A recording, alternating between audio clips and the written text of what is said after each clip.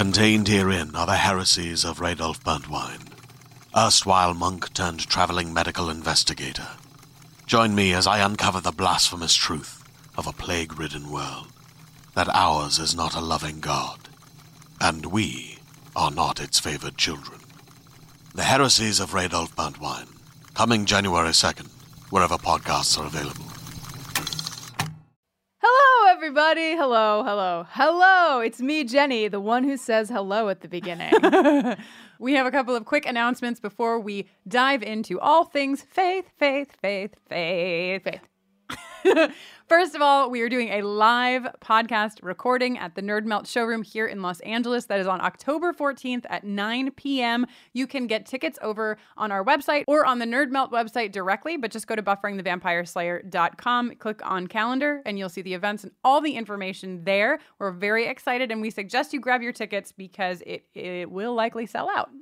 Yes, and also, if you like what we do here on our show and you want to ensconce yourself, if you'd like to be a buffering burrito, let me tell you that we have shirts available over in our store, as well as CDs and fabulous pins designed by Kate Leth and by Christine Tuna.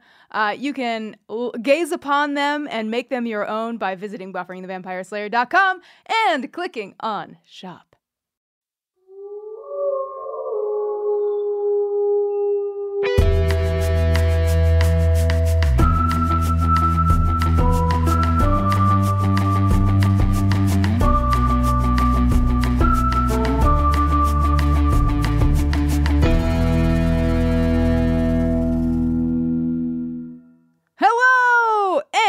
Welcome to Buffering the Vampire Slayer, a podcast where we are watching and discussing every episode of Buffy the Vampire Slayer one at a time.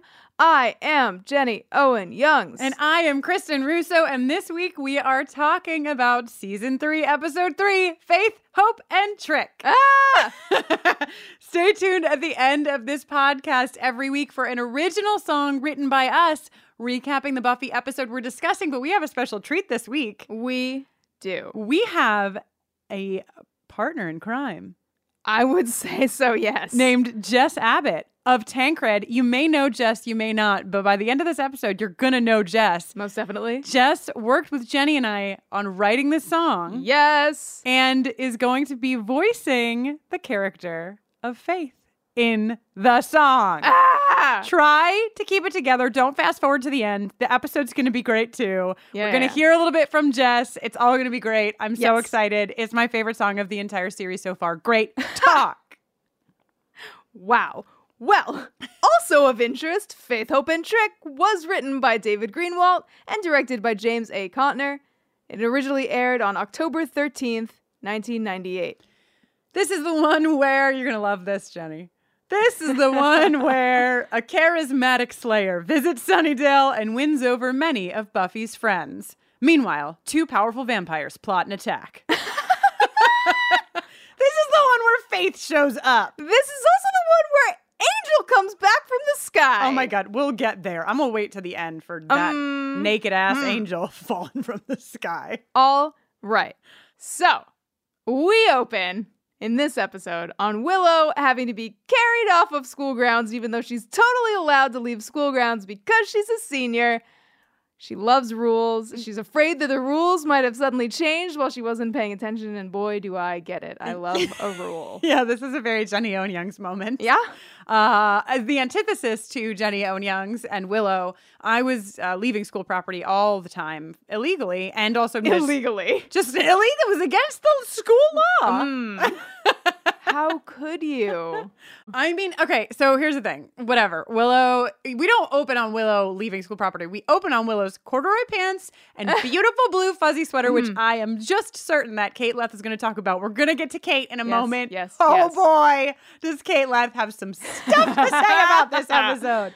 Oh, man. But, like, this opening scene is great, right? The Willow thing happens, but also it's, like, a really establishing senior year moment. Yes. You know, like, they've taken the time in this episode to let us know that they're seniors. And, like, we kind of knew that. Like, we knew it, but there's been so much happening in the first two episodes that had nothing to do with school. Yeah. That this was very important. Now we really know it. Yes. Buffy is sitting there with her picnic basket. She is turned into Chef Boyardee, probably. Chef Boyardee? I don't know. I don't know what her cooking skills are. She's a senior in high school. She's been Wow. slaying vampires. All I know is she's got a basket, and I want to know what's in it. I think it looks a lot more Martha Stewart than Chef Boyardee. That's because they said Martha Stewart. They misled you.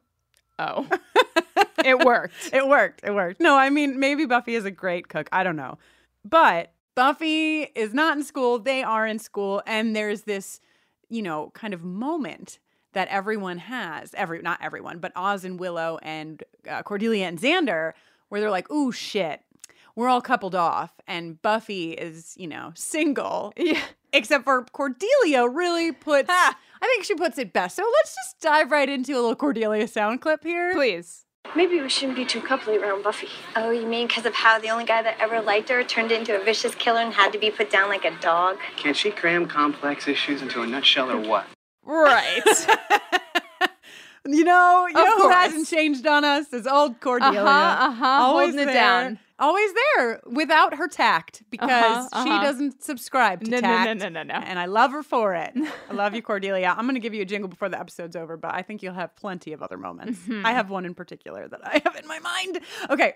So we meet Scott Hope, Yes, we meet Scott, who is a boy. who is a cute boy. A totally normal looking, charming individual Right? who's great interested dimples, in Buffy. Really great banter.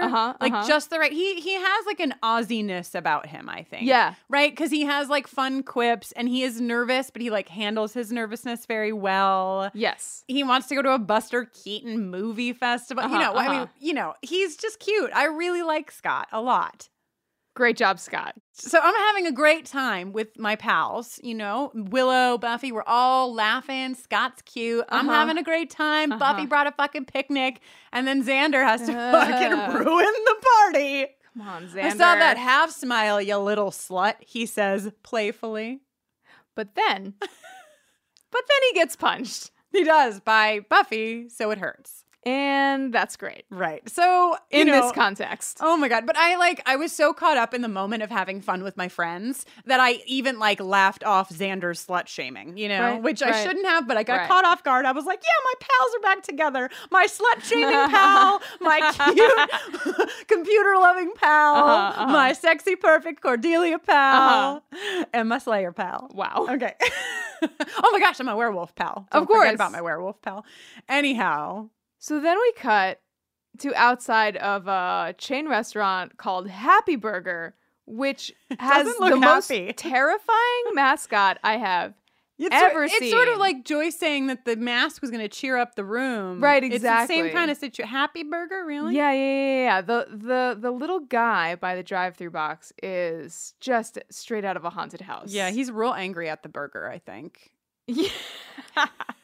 But you know who's not the worst? Mr. Trick. Oh my God, I Mr. Trick. love Mr. Trick. This is such an episode. This is a fucking episode, There's a lot Jenny. going on. Oh, man. So, yeah, we meet Mr. Trick and Kakistos. Yes. Kakistos. I want to know, how long do you have to live until your hands turn into hooves? You know what I mean? So that's what I was wondering, because later we find out Giles says, oh, Kakistos is a Right. vampire so old that his hands and feet are cloven. Now, to me, that sounds like he had that was some earlier stage of vampirism or something. Not that they become cloven, but evolutionarily or something. Wait, there were cloven people vampires? Right. So what I think they were sort of going for is because vampires, as we learn in the mythology, are they're hybrids. They're Right. half demon, half human.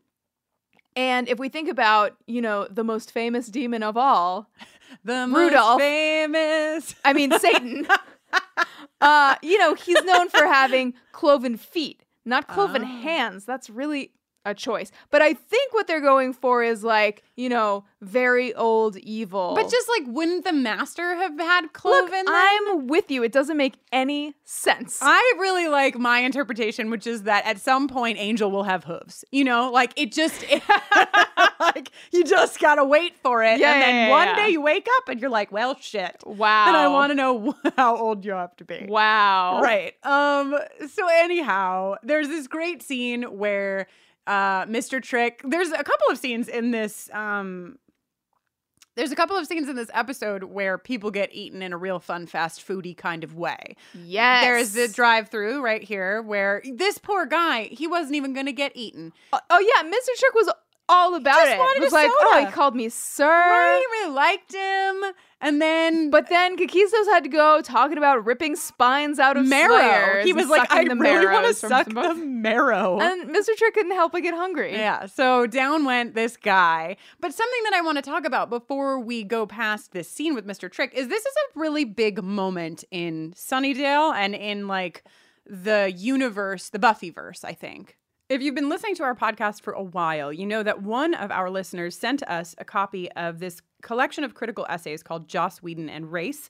It's edited by Mary Ellen Iatropoulos and Lowry A. Woodall III. It's a really brilliant read. I haven't finished it yet, but every essay I've read has just been really compelling, written wonderfully. And obviously, this is a really important topic when we're looking at Buffy the Vampire Slayer. It's a really important topic in general, and when we look at most television shows. But here we are. We're in the Buffyverse, and we have Mr. Trick appear, right? And Mr. Trick has this line that he says, which is very important. So I'm going to read a little passage from the introduction. This introduction is written by those two editors whose names I mentioned, and this is talking about the scene that we were just discussing. It's contextualized in saying, like, it may seem like race is absent from the Whedonverse, right? But now I'm quoting the book, to suppose that race doesn't exist in the works of Joss Whedon because he and many of his characters are white is to ignore the very real ways that race is constructed in the Whedonverses, albeit at the margins, in largely peripheral characters through aesthetic strategies normalizing whiteness and marginalizing or exoticizing minorities. For example, take Mr. Trick. Quote, not exactly a haven for the brothers, strictly the Caucasian persuasion here in the Dale, he muses, during his first appearance in Buffy the Vampire Slayer, sardonically assessing racism within the Buffyverse in the grand tradition of Whedon villains speaking uncomfortable truths. Yet the implications of this line are forgotten nearly the moment it's articulated. The acknowledgement of racism doesn't go far in altering actual racism in Sunnydale, as it is dismissed just as suddenly as it was recognized. But Mr. Trick has clued us into the fact that it exists, despite its apparent invisibility. Trick's revelation demonstrates that absences matter, and a relative lack of characters of color doesn't mean that race doesn't exist.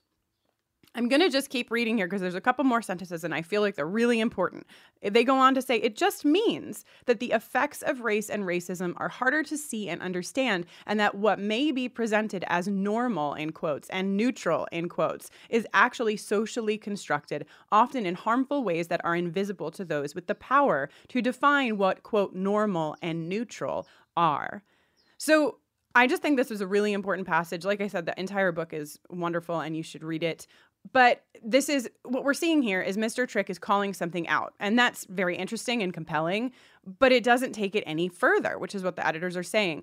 We don't dig any deeper there. We're just like, oh, that's interesting. Suddenly we have this character who is saying something about race, and then it's gone almost the moment that it's out of his mouth. And I think, the point here is that, Jenny and I are both white women. We're watching this show in the 90s or even right now. And it's easier for us to sit there and not notice anything, not realize anything, not be aware of the fact that race is present in Buffy the Vampire Slayer by the lack of representation past white people. So I think this is something that we need to continue to pay attention to. We need to continue to pay attention to characters of color in this show and how they're situated and how they're treated, how they're written, and the lack thereof.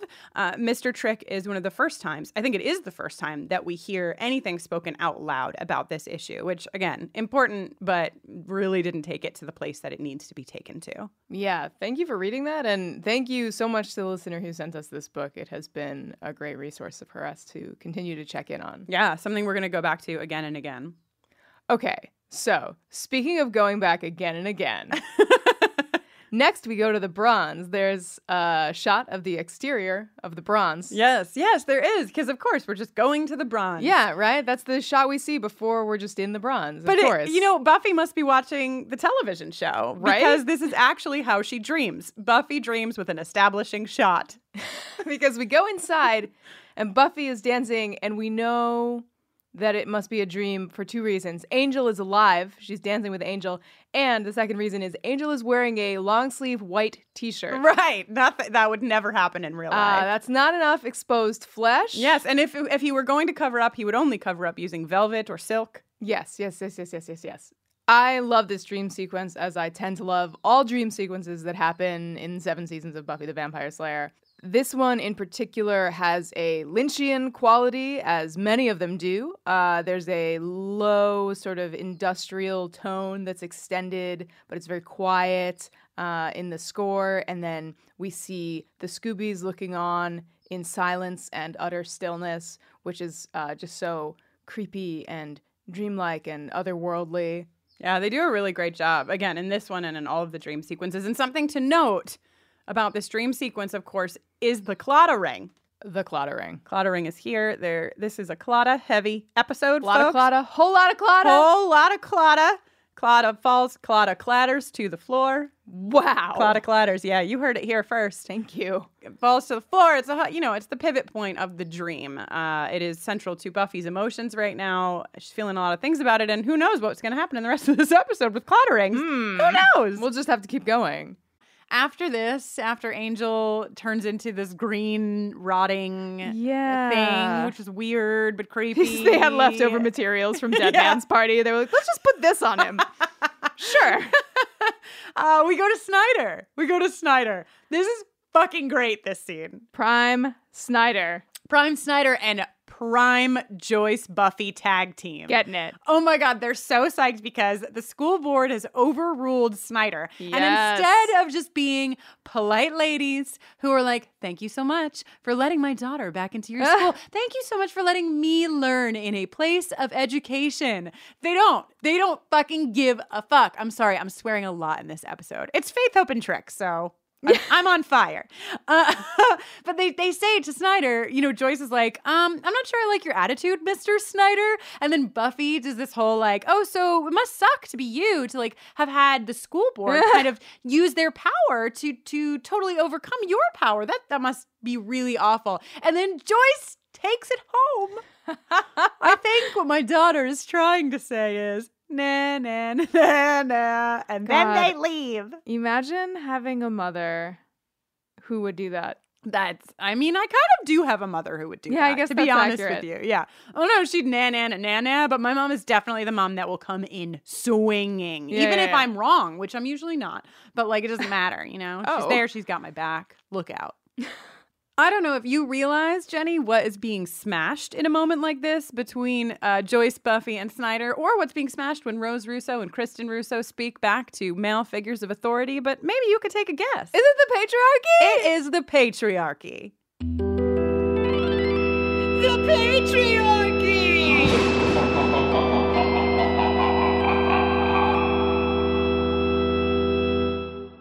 Okay, so then we're off to the library where Giles is very busy, very, very, very busy, of course. So busy, he can't even notice that Buffy is back at school. No. Buffy's not having it. No. She needs to be noticed. I also just want to give a quick shout out to Willow's overalls. They are beautiful, and I had a very similar pair of overalls that I would wear over a very similar orange shirt. Thank you very much. Great.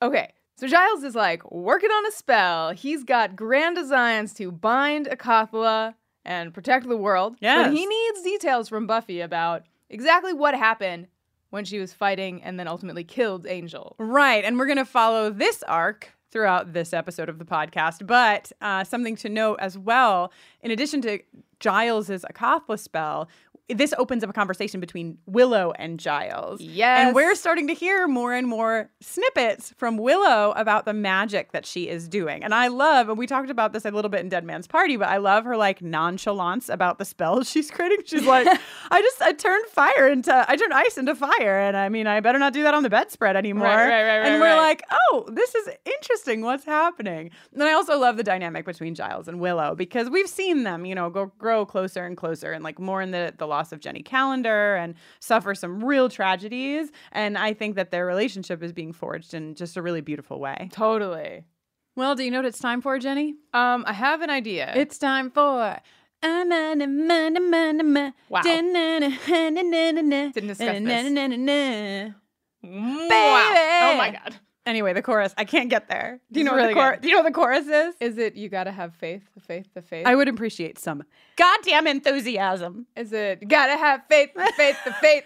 You gotta have faith, the faith. Well, now we have faith, the faith because she's in the Bronx. And she's dancing, not to Faith by George Michael, although I really wish that had been That what would've she been a was great dancing to. choice. But oh, is she dancing? Oh, is she here? We have just climbed miserably through 18 minutes of this episode. Come on, talk about the stuff and the other. We have arrived to the bronze. Faith is dancing. Hooray! Hooray indeed. And not only is Faith at the bronze, but the Scooby Gang is at the bronze and Cordelia is looking fantastic. She is looking fantastic, but her mouth is a problem. Her mouth is not a problem. Okay, fine. There's a moment when her mouth is a problem, but like her mouth in general is beautiful. Just a teeny tiny moment. We'd be remiss if we didn't mention that Cordelia says, re Faith from afar, look at Slut-O-Rama and her date Disco Dave. She does. And so we have Xander in the beginning of the episode doing a little slut shaming, Cordelia in the middle of the episode doing a little slut shaming. Slut shaming is never good. Of course, it's a little different when slut shaming is woman to woman than it is when it is man to woman. But they are both problematic. So Cordelia, we see you. We ask you to be better in the future to other women and the way that they choose to dress or dance, especially Faith. Just kidding. Because Everybody, look at her. Everybody. But really, Cordelia, look at her. Don't you just want to kiss her? Wow! You just made me think of a thing I never thought of I know, before. I had never thought of it either. Because we're going down a different path in this episode. Okay. But hey, everybody have fun with that nugget. Yeah. Now let's rein it in. So Faith is dancing with Disco Dave, who is suffering from that particular vampire anachronism-itis that happens when a vampire dies in a time period and then never sort of like moves on. Right. He's wearing sort of like a polyester shirt and he's like doing the hustle or something. And she's like all over him dancing, and then she like points very obviously like an explorer in times of old. And she's like, that way. And then they proceed to dance sideways. Yes. Like, yes. Oh, it's amazing. I mean, she literally dances him out. Like, It's incredible. it's so awkward, and it got a lot of LOLs in my notes. Amazing. So Buffy sees this happen and she's like, uh-oh, I don't think that guy thrives on sunshine. So she follows him out, but she bumps into Scott on the dance floor on the and she's way. like, oh, Scott. No, oops. You might not understand this, but like I'm the chosen one. I have a Right. lot of stuff to do. I'm not just your average teenage girl, Scott. Right. So like that awkwardness happens. Then all the Scoobies head out into the alley and like they're like, where did she go? Yeah. And somebody's like, maybe they're just making out. And then there's like some fight noises. And Willow's like, that's not what making out sounds like, unless I'm doing it wrong. And listen, Willow, maybe you are. Who maybe knows? you are. No, nobody makes out wrong. Also true. Okay. So then. So then we learn that Faith is a slayer. Right. And- Around the corner, this girl's just like tearing it up all over this vampire. And the Scoobies, like, I love their response to her because, like, they've seen this before, you know? Like, because Kendra has already been a character, Right, they're right. not, like, as surprised as one might expect them to be. They're like, interesting moves. Guess we know what we have here. Looks familiar. Yeah, Slayer number 2. Faith has this incredible headbutt, like a backward, like she's having a conversation with Buffy forward and then like just throws her head back and gets this vamp. She's like, yo, can I borrow your steak? She kills the vamp and then she says, thanks, B. Just B? Just gonna call her B? Is that what you're gonna do, Faith? Call her B. Yeah, that's what you're gonna do. Great talk. Whew, so that's the whole thing. That's the whole thing. We get to see Faith tell a whole bunch of stories, end on end. I love so much about so much of this scene. It's great. I love Faith's storytelling. I'm wrapped. I'm there. I'm like in for it, you know? She's great. Oh, And yeah. you know, like Faith's Boston accent, like I remember first watching this series and being like, I don't really understand her accent. And I don't know what my deal was because watching it, maybe I just love Faith now and now I'm like, everything Faith is great. But like we watched it again and I was like, she's great at doing a Boston accent. She's from Boston, Eliza Dushku. So like, anyway, I love her Boston accent. I love everything about her. She's great. Amazing. But what I also love about this scene is Cordelia. Cordelia. I love you, Cordelia.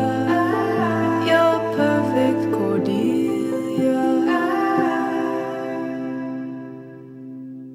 I just love the way Cordelia handles Xander's stupid piss baby self. Wow. You know what I'm We're saying? sticking with Piss Baby, huh? Yeah, I'm keeping piss All baby. right. Shout out to Mal Blum from season 3, episode 2. Dead Man's Party, the piss baby episode. But Xander, come on. You know, like, it would be bad enough if he was a single dude and he was sort of just like ogling Faith and being like, tell me more about being naked. But like while you're sitting next to your girlfriend. You're beautiful, perfect, wonderful girlfriend. Monogamous girlfriend. Come on, man. Get it together. And I love that Cordelia, she is just like, her legs are crossed. Her scowl is on, and she's not having it, but she's also not like, Xander, why are you saying these things? Why don't you care about me? She's like, bitch, get your shit together. And I love it. I already gave her a jingle. I wish I could take it back and give it to her now. Oh my God. But it's playing in my head. We also get the slaying. It's funny, B, how slaying makes you hungry and horny. Yeah. Getting a Record lot scratch. getting a lot of important Slayer info. Yeah. Faith that we is were not previously privy to. Right. Very forthcoming. Very forthcoming. Buffy is immediately humiliated, thereby proving that, of course, she also gets hungry and horny after slaying. Right? Which is lovely. And she just like tries to like couch it in this like, oh, well, I, occasionally crave a non-fat yogurt. Right. Also, okay. We find out from Faith, whose Watcher is allegedly on retreat at the annual Watchers Retreat. We immediately learn, of course, Giles was not invited. Now, here is some additional... There's a lot of logic gaps in this episode. The cloven hooves thing doesn't make any sense. This does not check. There are 2 Slayers. Right. 1 living Watcher attached to 1 living Slayer. That guy? How is he not getting an invite? That doesn't make any fucking sense. No. At all. At all. No sense. But it does allow us to see Anthony Stewart Head be charming and adorable. Yes. And deliver lines with great acuity. Is that the word? Ooh, I don't even know what that means, but it sounds great. Great. Today's episode is brought to you by Regal Cinemas.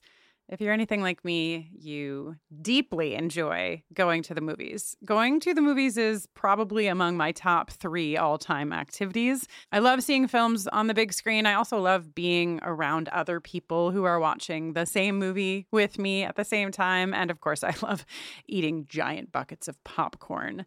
If you feel the same and you like going to the theater, Regal Unlimited is something that just makes sense.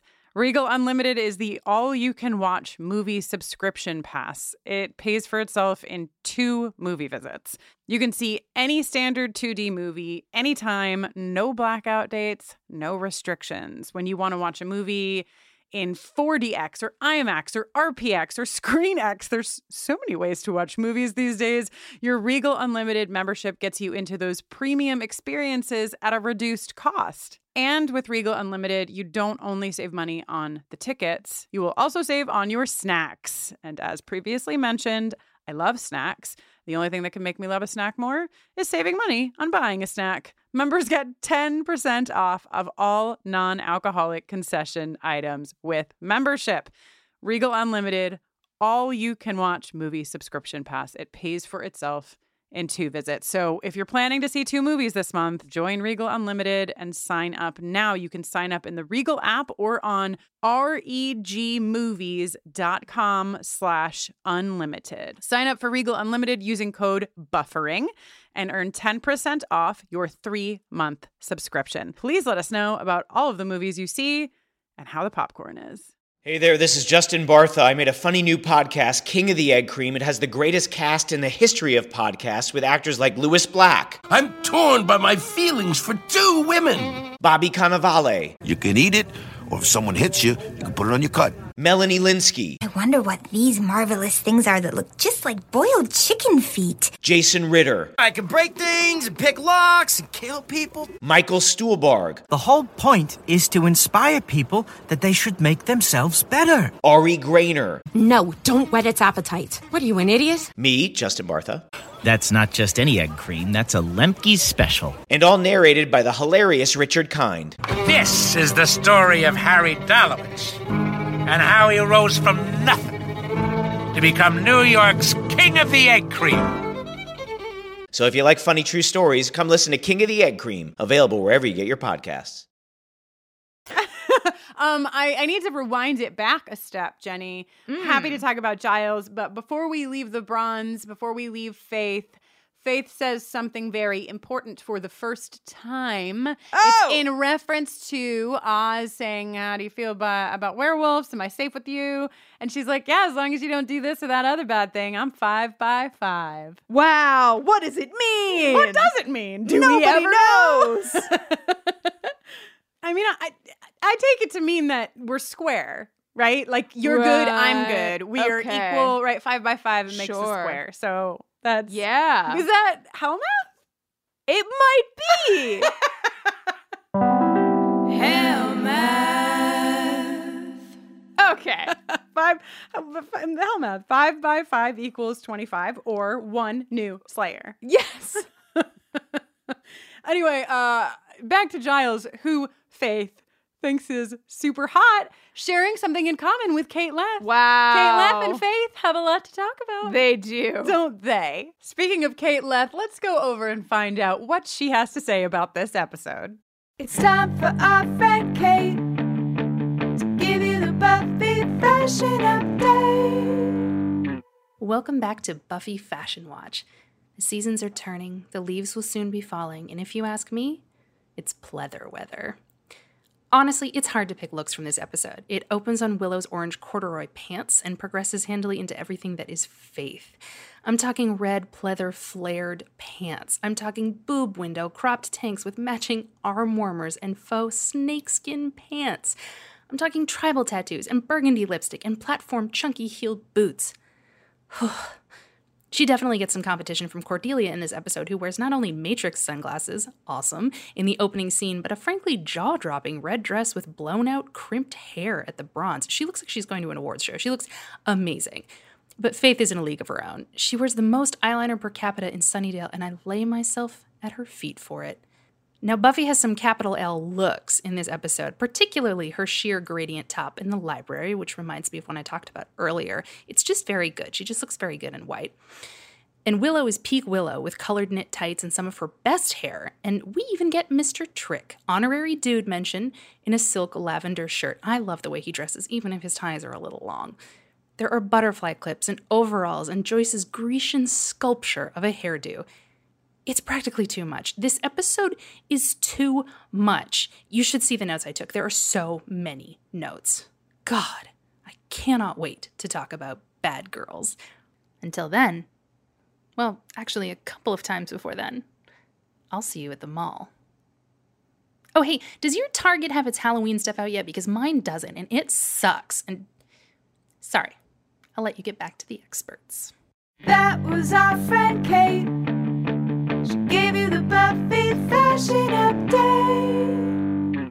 Our thoughts and prayers are with Kate, hoping that her local Target puts out the Halloween stuff real soon. Also really hoping she can get together with Faith soon and discuss their common interests. Maybe they could do it over dinner at the Summers house, but not tonight, because tonight is just Faith, Buffy, and Joyce. Wait. We're gonna get there. We're gonna go there and we're gonna hang out there. But first, we cannot leave the library. They all leave Buffy, first of all. This is important, right? Because they're like, they all want to hang out with Faith, and it's building and building and building. That Buffy's feeling more and more left out, more and more replaced. Right. She's the chosen one. She's supposed to be the only chosen one. This chosen one is getting in her way. Wow. But Giles has a line before they leave, before we go to the next scene, where he says, this new girl seems to have a lot of zest. And I just love it. And if I have the time, I'm going to make a GIF of it because it's very important. I look forward to that GIF. Let us also note that this is the second time Giles has asked Buffy for more details about killing Angel. Yes. He's collecting data for his very important spell. Yes, for the spell that, yes, sure. We'll wait till the end to talk about that. So we go to the hallway. Oh my God. Willow and Xander are taking Faith on a Horrors of Sunnydale High walking It's tour. really great. I would like to be taken on that Me tour. too. You know? Like, can I sign up for that? How much Yeah. does the ticket cost? And then Cordelia is just... This is Faith's episode, okay? But Cordelia is really battling. She's shining. She's really battling. She has this line because she's again calling Xander out on his bullshit. What are you doing? And she, instead of being like, hey, Xander, fuck you, she's like, you know, you really have a thing for slayers. Maybe I should dress up like one and stake you in the heart. And I'm like, yeah, maybe you should. And so is Xander. Like, please don't be joking. Yeah. Xander and I have like one moment of solidarity right here. We're both like, okay. Yeah. So like Faith is talking to Xander and Willow, like, what's up with Buffy? She seems like she like could really find the fun, like you guys. Right. Like, what's her problem? Then she bumps into Scott at the everybody's always bumping into Scott. Yeah. And they're just like chatting it up. And looking on, Cordelia says, does anyone believe that is her actual hair color? Faith's hair is brown. It's just brown. It's just brown. It's lovely. It's so good. But it is a pretty normal, frequently occurring hair color. This is a Cordelia-ism. She'll just make shit up. Remember when she did it for Buffy's face? She's like, you mean that thing on her face? And everybody watching the TV show was like, is there a thing on her face? I don't think there's a thing on her face. We were all like, does Faith have highlights? I don't. Yeah. No. Cordelia just literally says whatever she needs to say to get the job done. Yes.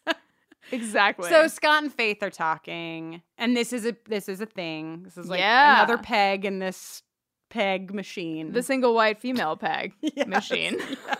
What is a peg machine? I don't know. Moving on. Anyway, right. So Faith, Scott, Buffy, a triangle that does not make Buffy happy. Right. And she's like, I don't even know if I want to date him, but now that like Faith is talking to him, especially because Faith of all people is talking to him, she's conflicted. Then we get this scene, whatever, blah, blah, blah, Mr. Trick, Kakistos. Mr. Trick laying it down with the ancient internet technology. He's like, we can download 1 megabyte in 4 days. Like, it's bananas. I didn't even notice It's 1998, and he is like, this is top of the line. Yeah, it probably is. It probably is. Yeah. Anyway, he's just working with what he has. And then we get the second fast food meal of the episode where Trick has ordered a pizza and he's like, food's here. And of course, it's not the pizza. It's the pizza delivery guy. So great. Yeah, it's wonderful. I love it. I love everything about it. Also, this is where we learn that somebody did something to Kakistos' face, and he's mad about it. He wants to kill the Slayer that did it. Yes, with his hooves. He does like when we get to the fight scene, and we'll talk about it, but just like the way he punches with his hooves is very comical to me, you know? Oh, and then we get they kind of look like, you know, those like big foam yes! Hulk gloves? The fists that are like, that you bop where people like with. you can tell that nobody's actually getting hurt, and it's just really funny. Like that's how it feels to me. Yes. Anyhow, first let's have dinner with Joyce. Would love to. Yeah, you've been waiting to get here, Jenny. Joyce seems to have fully recovered from the death of Pat. Yeah, God rest her soul. Joyce has moved on to the next lady at book club, I think. Joyce has made dinner, and she is like, and this is, you know, so mom. It's so mom, and it's so gay. Like, I thought that we were going to be pushing to keep the coming out arc, but like, it's just here in plain lettering that this is a coming out thing. Like, that now mom has like started to accept that you've come out and who you really are, and you've brought over your friend who's also a Slayer / a gay. Yeah. So she's like, wow, this kid, this Slayer will talk to me about like what it's like to slay, and I can get information which I can't get out of my own daughter. Right. So Joyce is like all about it. Joyce loves Faith. Faith loves Joyce. Faith just loves everybody. Faith is getting along with everyone, famously, except of course for Buffy. But Joyce has these lines like, Buffy can be awfully negative sometimes. Right. Well, Faith has this whole spiel she's doing about how she's going to win and they're going to lose, and she just loves to slay, and she's like very bubbly and like magnetic. So of course Joyce is drawn in by this, as everyone is, and it also makes her think about things in a different context as a mother, like, oh, Buffy doesn't seem to have this attitude. She seems so serious about it, and like maybe she shouldn't be doing it if there's another person that could be doing this instead. Right. And she suggests this to Buffy. Maybe you should, you got college next year. Right. This could come at a great time. And Buffy's, of course, like, no, this is who I am. I have to do this. This is my sacred duty. And Joyce says, I don't want you to die. Right. And then Joyce finds out that Buffy did. has, in fact, died, which is horrible. And I, really sympathize with Joyce in this moment, that she has, where she's like, man, I just tried to take a step forward in this process and accept her and accept the fact that she's the Slayer. And just as I felt like I was getting forward motion, I found out that my only child died at some point, and I didn't even know about it. That's a big thing.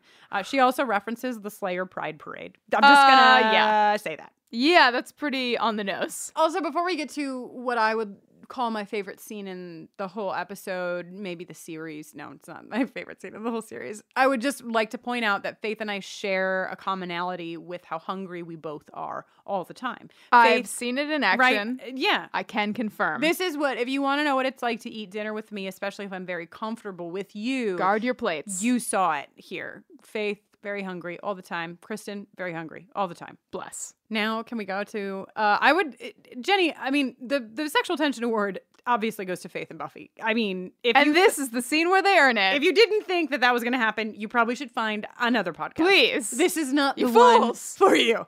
And we're so excited about the sexual tension award in this episode and probably future episodes. I'm just saying that we made a new jingle. Sexual tension award. This whole scene is just my dream. It's my dream. It's like if I had a dream and it was a great dream, it would be this scene. Just two Slayers fighting with each other. Oh my God. I wrote in all caps for the entire, my notes for this whole scene are every single one of them is a capital letter. The first line is just patrolling together with a million R's. They're patrolling together. The next line is just sexual tension with a million N's. Wow. All caps. Then I just wrote sleep in the nude. Something in your bod needs uncorking. Think you can take me. It's just all caps. It's my erotic novel that I wrote.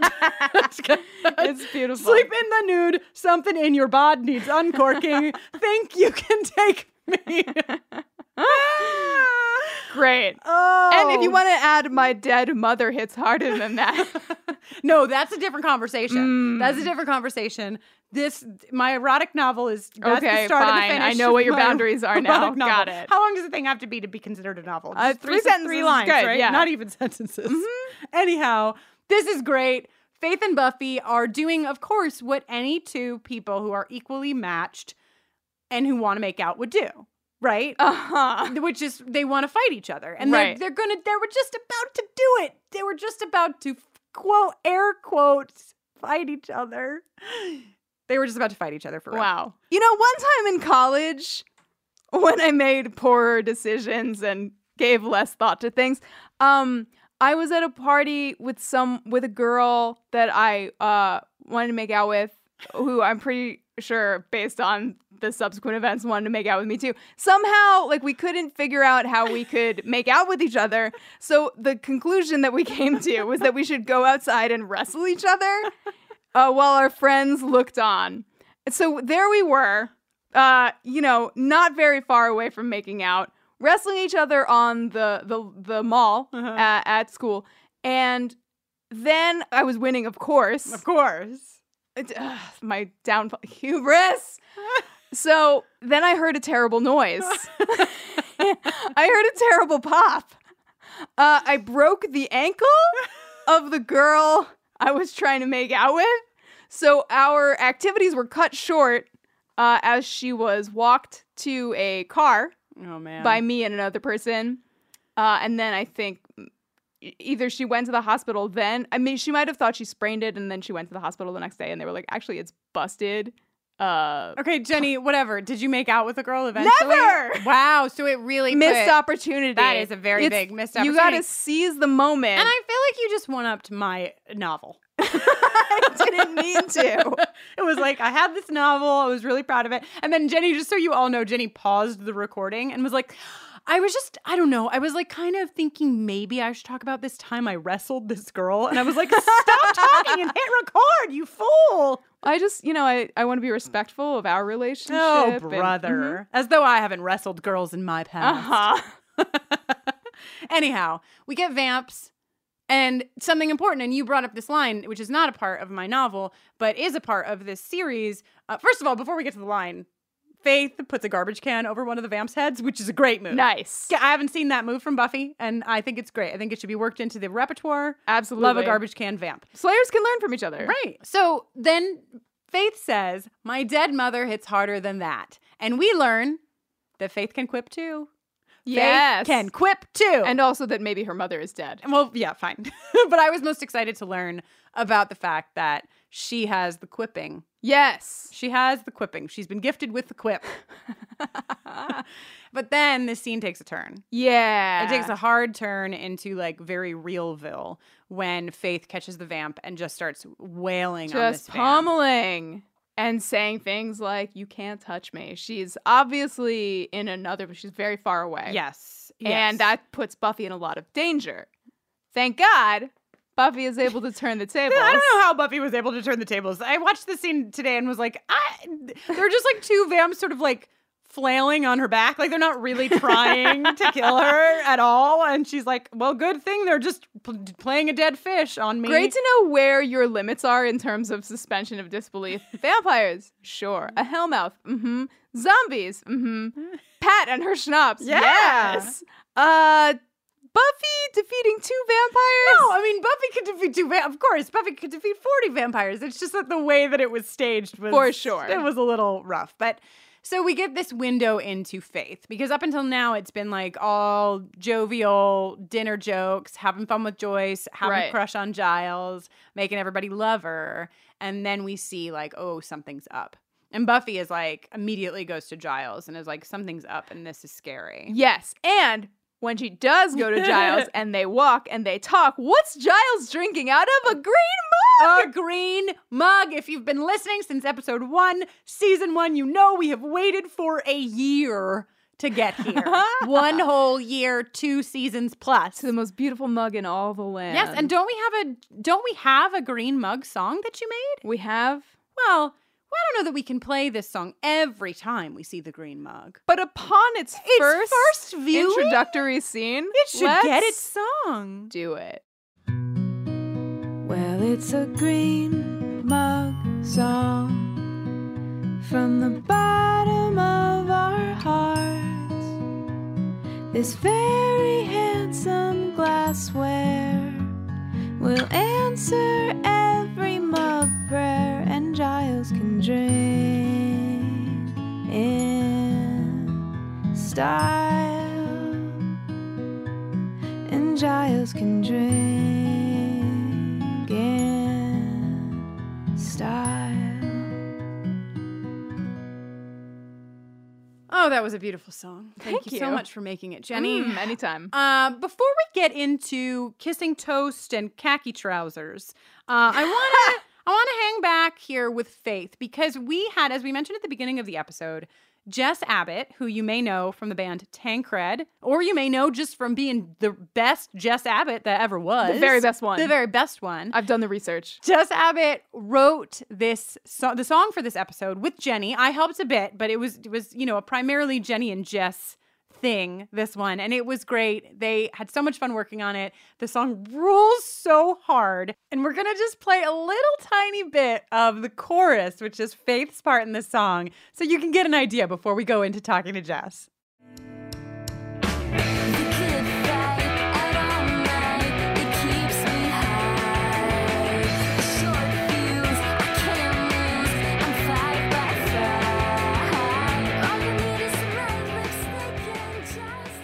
Have you ever heard something so amazing in your entire life?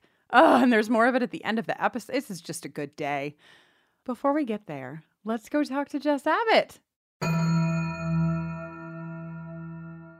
Wow, what a fantastic day in our lives to be chatting with the one and only Jess Abbott. Yeah, it's a good day. It's actually night where I am. I don't listen. So is this how this is going to go, Jess? Just contradictory all the way? Yes, I'm here to bring the attitude. Well, that's very appropriate for this episode. Yeah, I thought so. So we thought it would be very good to start with your relationship to the television series. You know, do you like this TV series? Does it mean something to you? Tell us all about it. Oh, absolutely. I actually only started watching it like in full. I only became a Buffy stan probably like 2 or 3 years ago. And I, just like everyone had been telling me over and over to watch it. And I was like, okay, fine. And then I did. And I was like, oh, okay. Then I watched it a lot and watched Angel a lot. And now it's just kind of like constantly, I'm constantly watching it. I'm sure most people that are listening to this podcast, to Buffering and everything, are probably always watching it as well. Yeah, that's how Jenny has always been. Totally. Just for the last 8 years that I've known her. Always somewhere. Yeah. In the middle of those shows. Do you have attachments at all to this particular episode? Faith is just always up to her same old shenanigans, so well, those shenanigans are brand new right now. Yeah, first crack at the shenanigans in this episode. Yes, but I mean, when I rewatched it before we started working together on the song, I rewatched it and I was like, wow, like, I mean, she has her own character development, like, over the different episodes that she's in, but like, it's not too far from where she comes in hot and she stays hot. Like, she's just... So you mentioned that you are new to Buffy, or newer, right? That you came to it within the last couple of years. Mm-hmm. So do you think that there's, like, how did that happen? How did it, you know, we're almost 20 years after the show. So say we were like 16 years after the show when you came to it. Did somebody bring you into it? Was it, like, do you think that it will be as relevant as it is now forever? I totally think it'll be relevant. It was like one of the first mainstream ways that I feel like women were given this like really digestible way to understand feminism. And for that reason alone, I mean, there's so many reasons, but just for that one alone even could carry that I think Buffy will for sure be around for a long time. Hell yeah. Yeah. I want to talk to you and Jenny about writing this song. You know, usually Jenny and I write the songs together, but the two of you worked on this song and like really fun things have happened. So do you two want to talk about it? I think like we've done two sessions for it, and it's been really fun both times because basically Jenny has all these really great songwriting ideas, and then I'm like, what if we say something really obscene about boys? And that just happens over and over. There's so many ideas where I've said, like, what about this? And it'll be something just like Wiley, and then Jenny is like, okay, I'll write that one down. Hey. Well, I feel like, I mean, when I initially had the light bulb of, oh my gosh, Jess should be Faith. She shouldn't just write the song with me. She should appear in the recurring role of Faith, right? I knew that you would bring dark energy to the role and to the writing process. Like a certain pleather-clad energy. Yes. Exactly. Oh, yeah, no. I mean, I guess what I meant by that was that your reaction to my random Wiley ideas would be what would actually happen had Buffy and Faith had a conversation about anything. And Sure. If Buffy would if just Buffy be like, and Faith were okay. writing the song. So, Jess, since people now have heard you in the context of Buffy the Vampire Slayer and they know that you're wonderful, where can they find more you? Where can they hear more music of yours? Tell us. My band is called Tancred. That's Tancred. And you can find it on Apple Music or Spotify or YouTube or SoundCloud.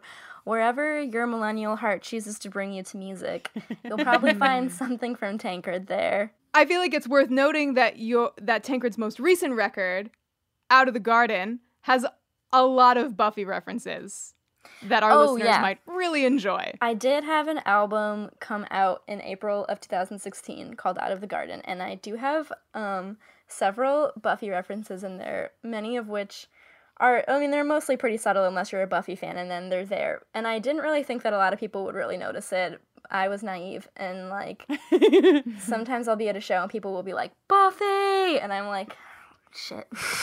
You know. Is there a 5x5? Oh, there is a 5x5. Right? I thought there was a 5x5. There's a 5x5. That's the most standout. The rest, I think you'd really need to watch the show to pick up on them. They're not like a quote reference like that. There's a lot of a couple of the songs I was just kind of like writing about some relationships in the show between some of the characters, but so great. So listeners, if you thought that this was your only stop for Buffy inspired music, you were mistaken. You can go check out my gay Buffy fanfic album. Awesome. Jess, thank you so much for being on the podcast with us and for writing a song. This was the first time that we've written a song with anybody else. Yeah, thanks, buddy. Yes, thank you again for having me. Yes, and welcome to the canon of buffering music as Faith. Yeah, so far we have, 3 characters, Buffy, Kristen Russo, and Faith. Yeah, Jenny sings from Buffy's perspective. I sing from my own, or speak from my own. I usually sing. And now we have the voice of Faith. So if Faith has a voice in any future songs, Jess, I hope you're up to the challenge of being that voice again. I'm going to cry. Please. I feel like this is like when a young artist receives their first like music award and they're on stage just like sobbing and they're like, I don't even know where to start. Well, we hope to hear from you more in a future buffering song. Yes, for sure. Oh my goodness, Jess Abbott, what a dream. Thank you so much.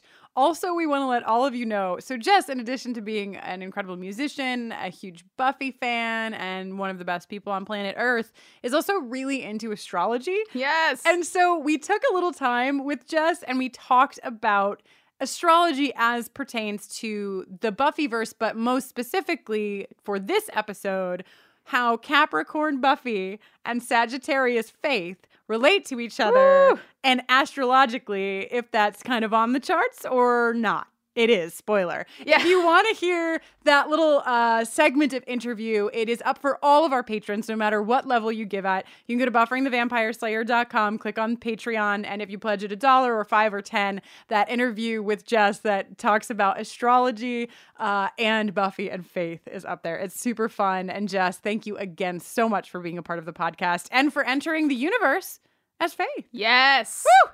All right, so kissing toast, khaki trousers. Yes. And that's where my note was, how old do you have to have your hands turn into hooves? But we already talked about that. Yeah.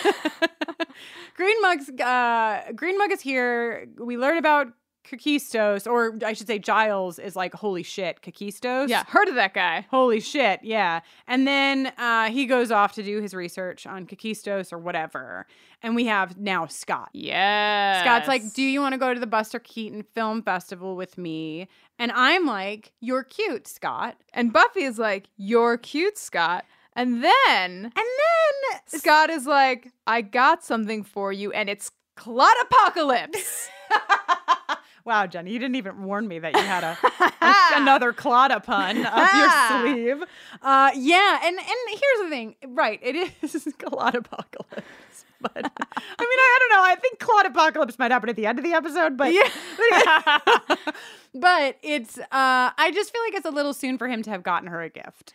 Also, a little soon specifically to have gotten her a Clottering, which is like a signal of things to come. Like he says it's like a friendship, which is what I want with you, but we all know that it's friendship facing one way.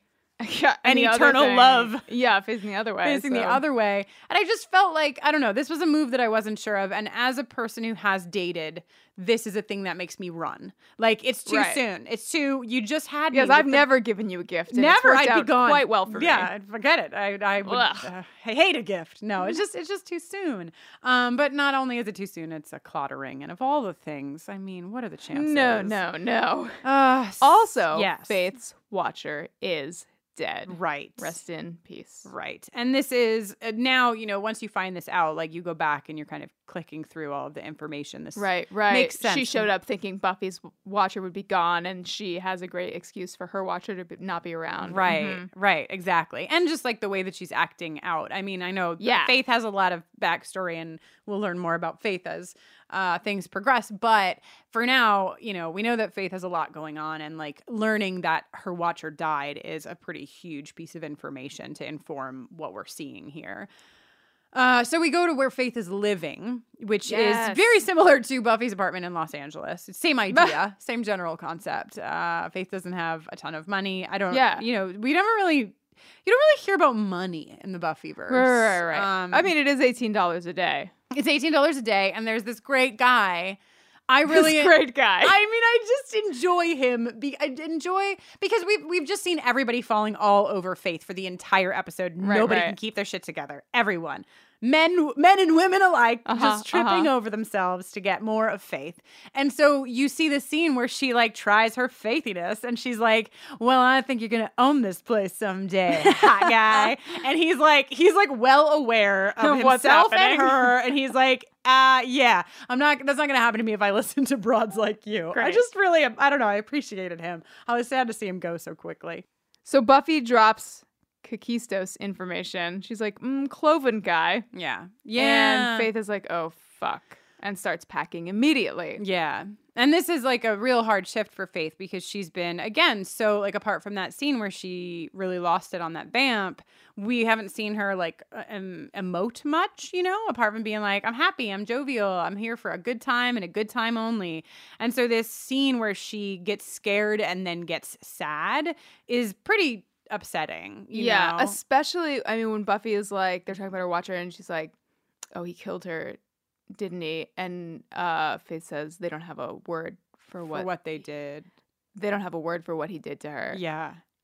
And that is like, to my ear and eye, that's like Eliza Dushku's number one best line delivery of the episode. Yeah. Very moving. Yeah, for sure. Nailed it. For sure. And also, like, Buffy doesn't say, like, oh, what happened to your watcher? She says something really shitty to, like, kind of pull it out of Faith. She says, she says to Faith, like, oh, like, you protected your watcher, which is a pretty rough burn. Maybe she's still burnt from Anne getting her in episode 1. Well, also the last time Buffy and Faith were together, there was a lot of friction. Right. Friction. Wasn't there friction? There was. Okay, so like, while they're chatting, while they're having this great heart-to-heart about terrible, painful things, there comes a knock at the door, and Faith checks the peephole, and it looks like the dude has come back, but no, he's dead. That's the face a dead person makes. Yeah, she opens the door anyway. But through the little fisheye hole, you can't really perceive such things. Right. And there's Kakistos, and he's like, Faith. Mm-hmm. And of course, motels are not the territory of anyone. They're not like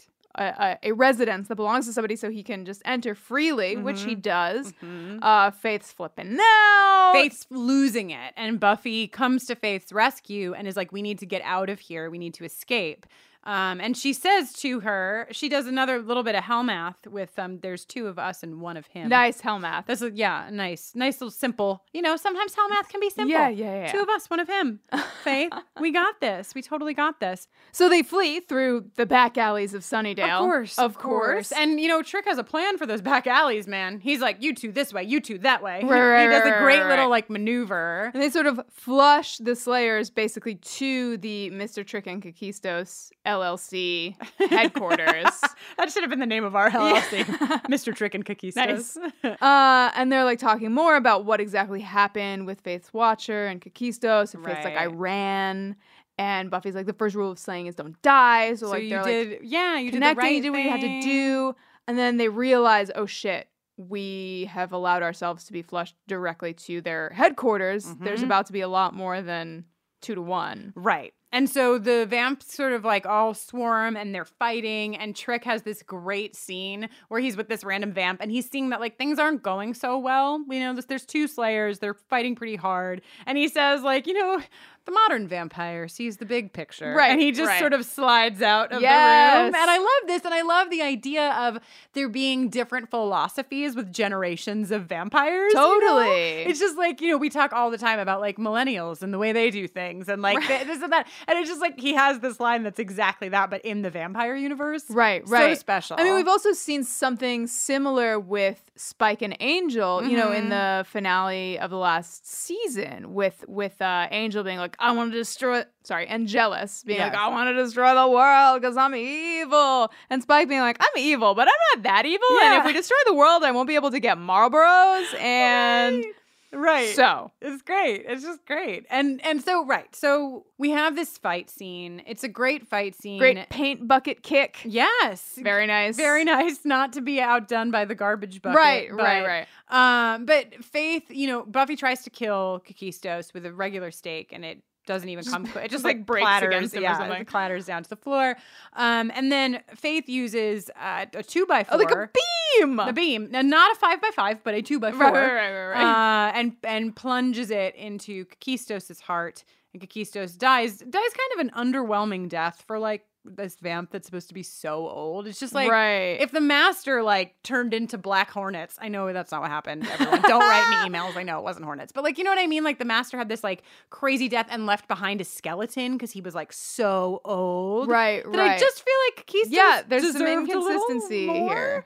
But all that aside, what happens at the end? The main takeaway is the girls are so hungry. They're so hungry. Yeah. So think about that. So, you know, they go off to satiate their hunger. Together. Yes. Like you do. With a burger. Yeah. Probably. Sure. So. Right. Buffy has learned something. Buffy has seen vulnerability in Faith and has seen what it was doing to Faith to hold on to something. Yeah. And then ultimately like what it was for Faith to be able to let somebody else share her emotional burdens.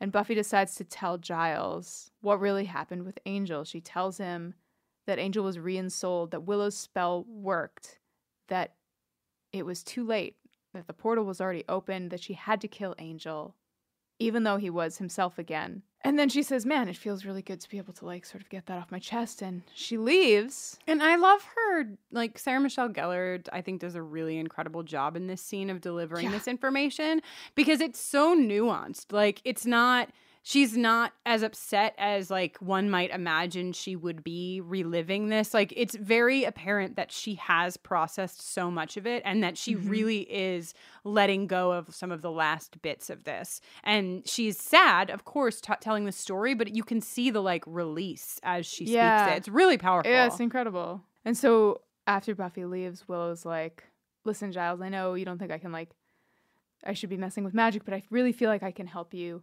with this binding spell. And of course Giles says, there is no spell. There is no spell. Number one dad. Literally the number oneest of the dads.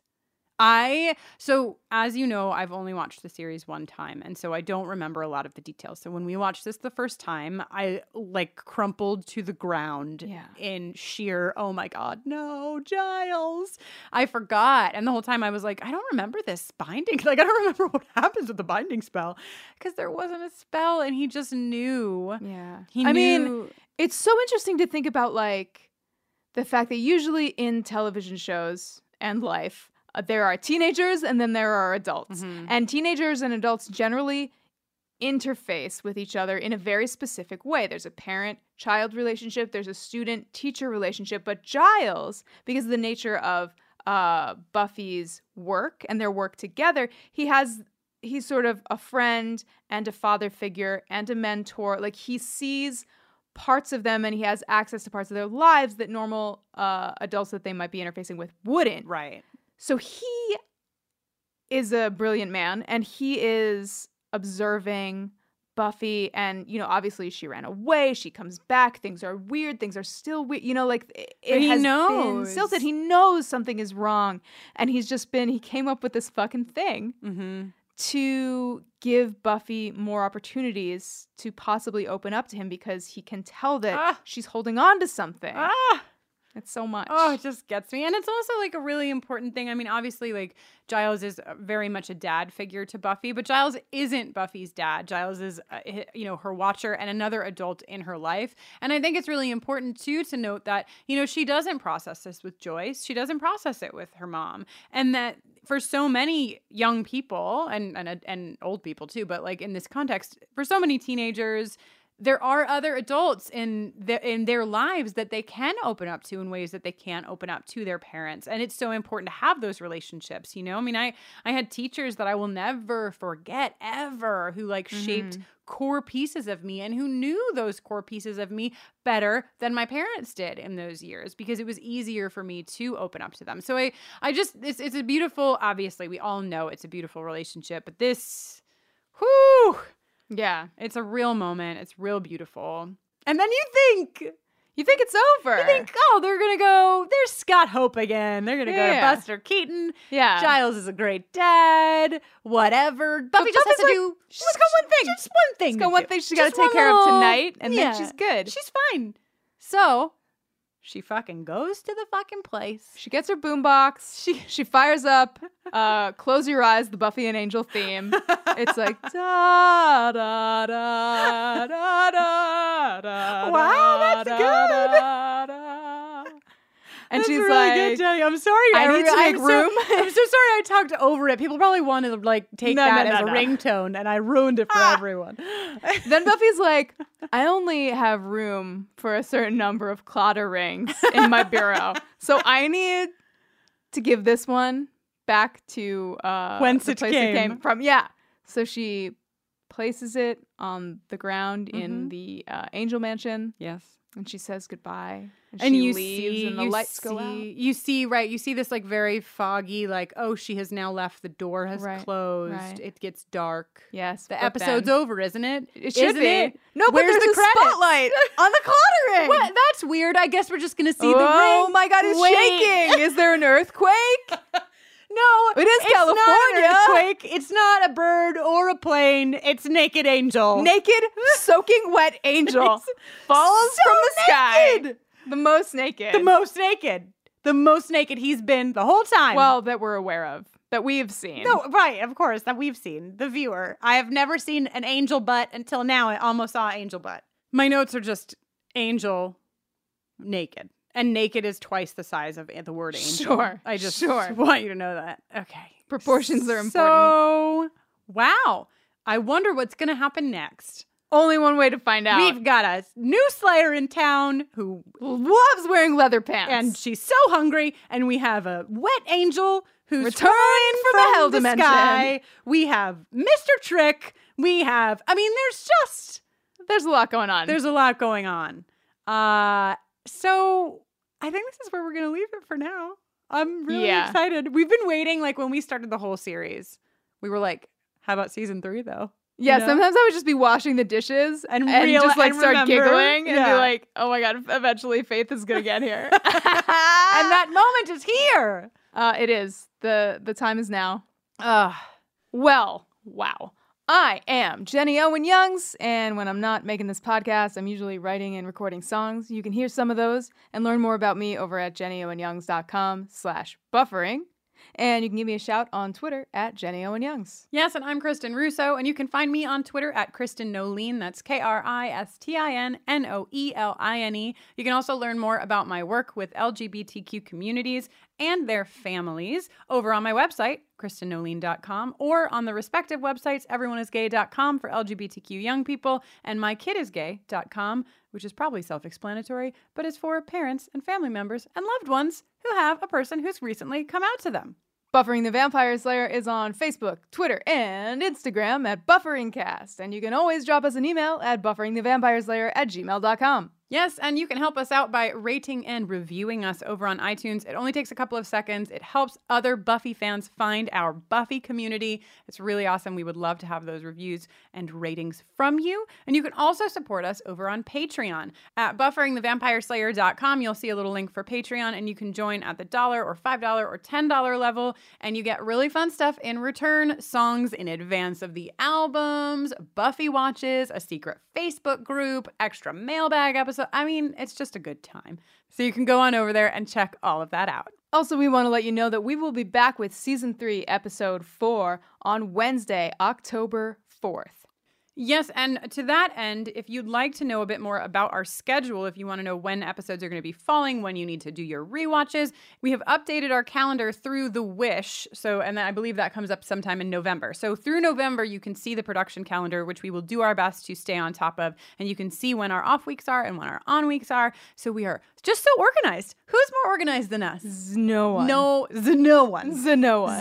people. So, and we'll be going past The Wish as we go further into the season and keeping that as updated as we can. Also, we wanted to let you know that if you live in the St. Petersburg, Florida area of the United States, there's a very fun event happening this weekend. There is a 20-piece orchestra. They're called the Florida Bjorkestra, and they are performing the music from Once More with Feeling. You can find out more information on our Patreon page. We're going to put up a little clip of a video, but we're going to play the audio from this. This is just a rehearsal of theirs, just a little clip from a little song. If you know the episode, you'll know it. If you don't, you don't. So don't worry, there's no spoilers here. But just take a listen for a second.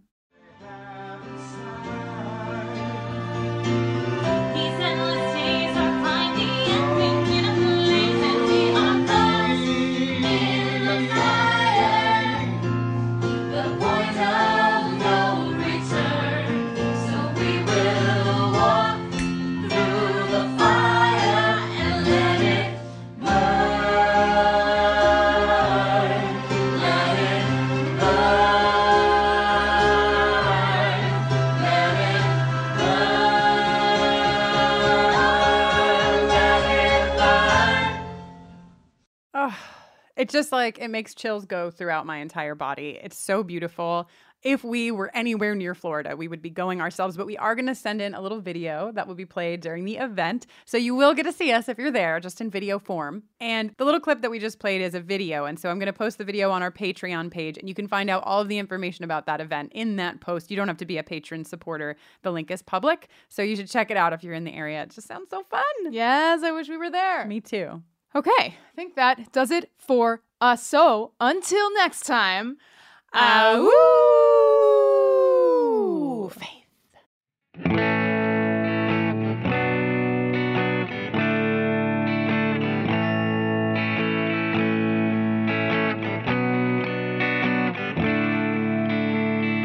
Back to school and Matt Snyder's still gunning for me. Yeah, I'm here, but I can't say I'm here totally. 'Cause I feel like the whole world is trapped behind glass. I keep trying to get through, but I get nowhere fast. And outside the bronze, someone's doppelganging me. Why is she slaying my vamps and calling me B? The kid fight out all night, it keeps me high. The short fuse, I can't lose, I'm 5 by 5. All you need is some red lipstick and just a little luck. When I get done slaying, gotta eat it, maybe. Fuck, Scott wants to date me, wants to clawda and chill, but I'm too scared to feel all the things that I will. The last boy that I loved left a lot to unpack. Had to send him to hell, now he'll never come back. But boys are just fun machines. Boys are a snack. The good fight out all night, it keeps me high. The short fuse, I can't lose, I'm 5 by 5. You should really try to loosen up and find a little fun. If you focus on the right now, there's no feeling that you cannot run.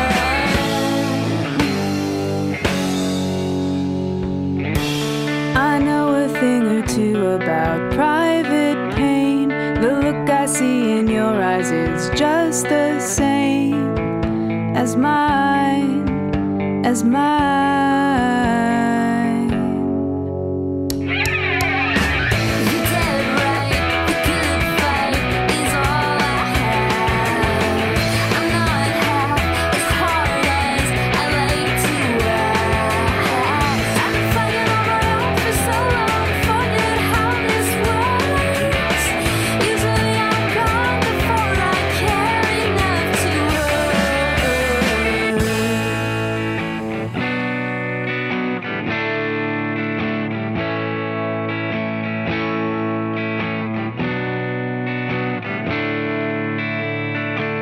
watched my friend face her demons, and it gave strength to me. Guess it's time that I finally come clean.